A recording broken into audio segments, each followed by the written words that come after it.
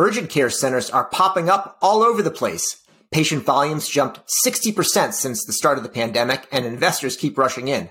But what is urgent care anyway? Why should patients go to urgent care instead of a doctor's office, retail clinics, or the emergency room? And what does this growth mean for overall cost, quality, and access to care?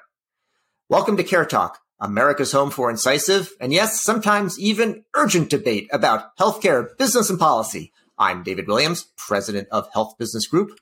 And I'm John Driscoll, the president of Walgreens. Well, David, I thought all care is urgent if you're looking for a doctor. What is an urgent care center? What is this urgent care thing?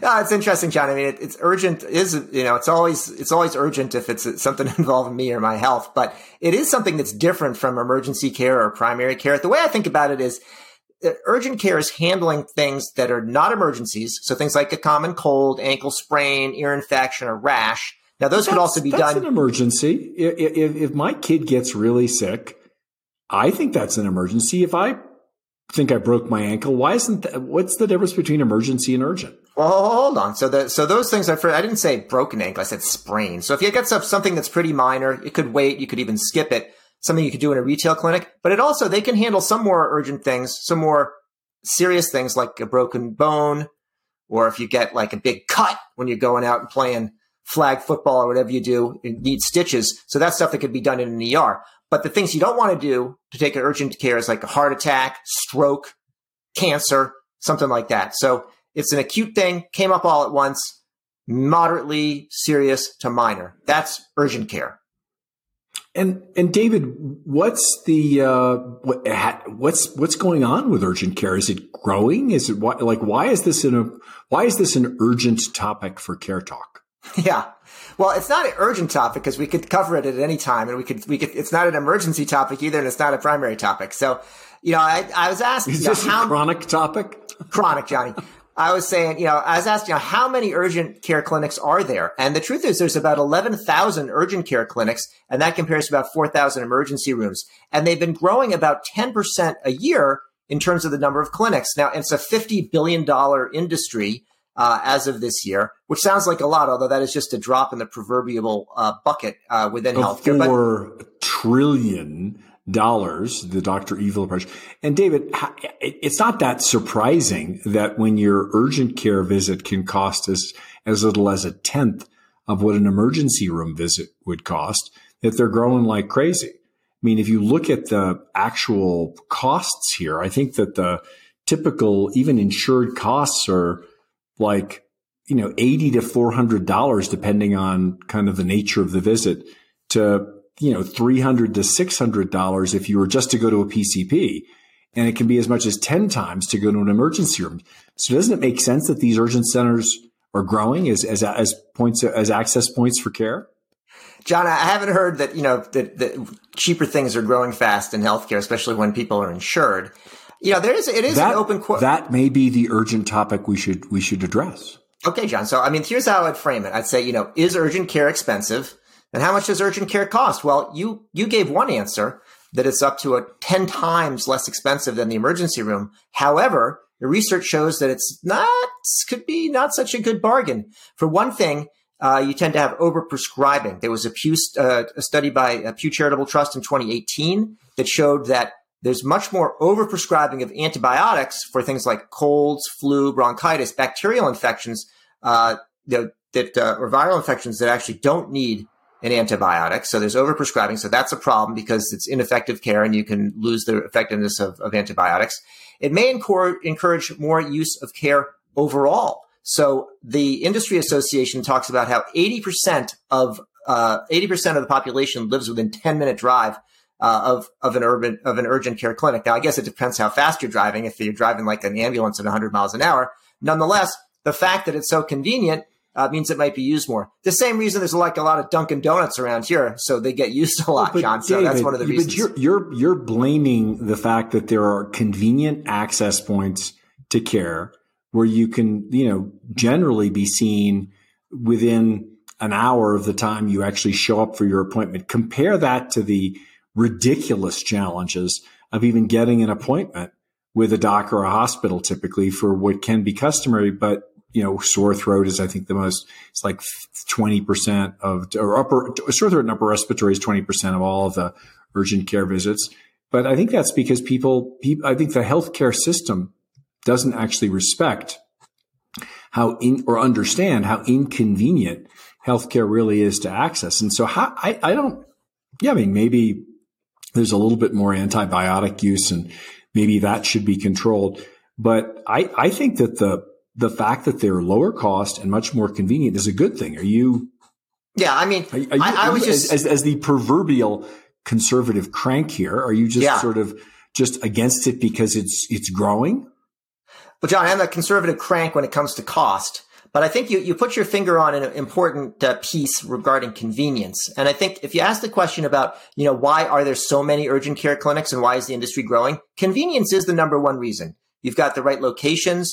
They're open on the weekends. They're open in the evenings. It's actually a nice environment. I saw an article that talked about a lot of rounded and soft surfaces in there, and it can be seen pretty quickly. Just and that's like what people your care house. about. It's like your house, David. John, it's just like my wife puts me in the room. It's all soft and padded. I'm never exactly sure why that is, but she takes my belt and shoelaces away too. But John, in addition to convenience, it's also the case that primary care is not doing that great in this country. It is not convenient to get an appointment if you can get one, if you can even get a doctor at all. Coupled with the fact that, one reason these urgent care clinics have grown, they've largely paralleled the growth of coverage. So with the Affordable Care Act in place, more people have access. Are you blaming the Affordable Care Act for creating more access to sick patients to get the care they need? I mean, again, I'm just trying to understand where are we going here. I think the lower cost access to convenient care, how can that be a negative? Well, John, it depends who it's access for. Okay, so it's access to people who've got commercial insurance. In an emergency room, they have to take everybody who comes in. They might want to try to squeeze you after the fact and get money out of you, but you can go there if you're insured, uninsured, if you have Medicaid, if you're undocumented immigrant. You try doing that at an urgent care clinic, you're not going to get very far past the door. Well, it's not designed for that, David. I mean, the emergency room was genuinely designed as the entrance point for a hospital, and it was historically, and it still is, the last line. But the challenge is that when you get use that access point for primary care, it's just titanically expensive because they have to run all of the costs of running the hospital through that emergency room, and as well as probably the costs of a lot of the uncompensated care. But I think that we are at a point now where we should acknowledge that the reason why they're growing is because urgent care centers get what the healthcare system doesn't, which is that people really value their time. And, I think this PCP thing is a little bit of a canard, but I think the broader move towards, fast serve, smart casual, like food, people are looking for convenience in every part of their life. The utilization of, digital access like Amazon. People are used to shopping and getting what they want relatively quickly. And I think that the healthcare system just is not dialed into that perspective, which was probably different a generation ago when there were more single earners in households. And, even though the women are still making the vast majority of healthcare decisions for the family, those women are working. And I think that, the lesson for urgent care growth and profitability, private, this is a sector where hospitals used to own all the urgent care centers, and then doctors got in the game, and now a lot of it's private equity and investor owned. And it's a profitable part of the healthcare system that's growing at over 10% a year. I think it's 10.99% over the last few years. So it's healthy growth, and it exploded during COVID. Why did urgent care explode under COVID, David? Well, John, I guess the thing is, I was getting this sort of, fast casual dynasty. This is like the Paneras and Chipotles of the healthcare system. That's what urgent care is. I started to use Sweet Green. David, come on. You got to be plant forward given the diets. That's very healthy, John. So I started to use urgent care centers, and a lot of people that I know did during the pandemic. And the reason is that, first of all, doctors' offices, never mind being able to get an appointment, they were just shut. And the emergency room, think about going there. They didn't want anyone to come there unless you're dying or close to it. So COVID sort of closed off other options. And the urgent care centers generally stayed open, you could actually go there, and it was one of the few places, at least in my neighborhood in Boston, where you could get a PCR test done pretty quickly. So that was a big reason for it. And once people got habituated to using urgent care, they might use it again. So I used it again when I had an accident, and I went in and got examined that way, where I wouldn't have done that in the past. So I think it's pretty straightforward. John, I don't even know if that was a serious question, because I think it's blindingly obvious. Well, David, if that's so blindingly obvious, who owns these urgent centers? And what's going on there? There's a lot of drama around private equity and investor-owned healthcare assets, and that appears to be growing really fast here. It is, John. So these clinics have been around for a long time, as you said. Originally, hospitals and actually insurers opened them as sort of a more convenient alternative and less expensive to the emergency department. And then a lot of these chains started growing. So you have private equity that owns ones like Concentra and CareNow and MedExpress, WellNow. And then those are now some of them being bought up, and some of the retail revolution in healthcare as well, because it is an important part of the continuum that fits between sort of doctors' offices, retail clinics, and the emergency department and the hospital.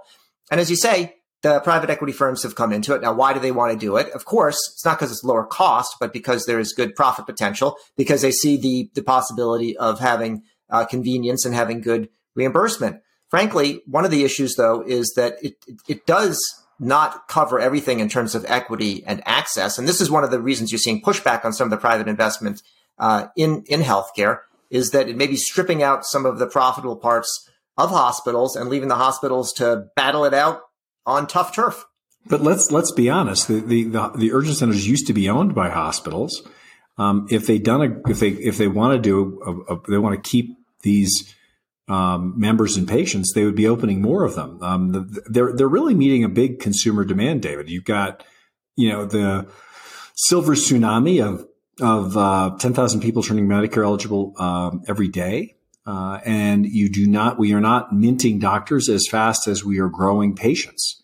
And so I've got to think that that increasing access points for non-urgent care, and I don't really buy the distinction you make between emergency and urgent. I think, John, I'll take you. Listen, my emergency is your urgent, and it shouldn't be surprising that it's not a perfect sector, because it's just exploding right now, and it probably needs more clinical direction. But I think whether it's retailers getting into different aspects of the health system, like my own employer, Walgreens or Walmart or CVS, getting more involved in basically lowering the burden on docs and hospitals to care for people and give them the answers and the care they need, I don't see how that can be a positive. Most of the urgent centers are staffed by, some are staffed by doctors, but a lot of them are largely staffed by nurse practitioners. And so you could see a world where there are multiple access points in multiple layers. Are you really worried about urgent care centers undermining the sainted doctor-patient relationship? Well, John, there is this, notion that a problem with urgent care centers is that they do detract from the doctor-patient relationship. Having said that, my primary care doctor, one retired, another one became a concierge. Doesn't want a relationship with you. One became a concierge, physician. And so there's different types of relationships, John, from the one night stands to, the long standing ones. So I think that the doctor patient relationship isn't in great shape. I told you I use them because they're convenient. I think that you can get around the issue of lack of continuity of care with things like interoperability. So you can actually see the medical record from one place to the other. And look, they're good I like to use them, but I don't know if they're good for the system. How about you, John? You ever make use of an urgent care center, or is it a big executive thing? You probably have a mobile one that travels around following you, like the guy who had the second jet following him. You have a mobile urgent care center. We don't have anything like that. But no, urgent care center. My experience with urgent care centers has been great, and I'm a strong believer in expanding the base and lowering the cost and improving access points. One of the fastest growing risks in American healthcare is a visit to the hospital. During COVID, it really scared a lot of people, like my 89-year-old mother, that a visit to the hospital could make her, put her at mortal risk. And so I actually think what we need to do is come up with more creative and to your point, more responsible management of these new access points to healthcare, new access points to care, and leverage the heck out of all of it, because we are not going to have enough. Hospitals are too expensive, and doctors are too hard to reach, and people are busy. So I think this is the right solution for a lot of problems. It just needs to be tuned up. Great. Well, that's it for yet another episode of Care Talk, an important conversation, if not an urgent one. I'm David Williams, president of Health Business Group. And I'm John Driscoll, the president of Walgreens Health. If you liked what you heard or you didn't, please subscribe to your favorite service.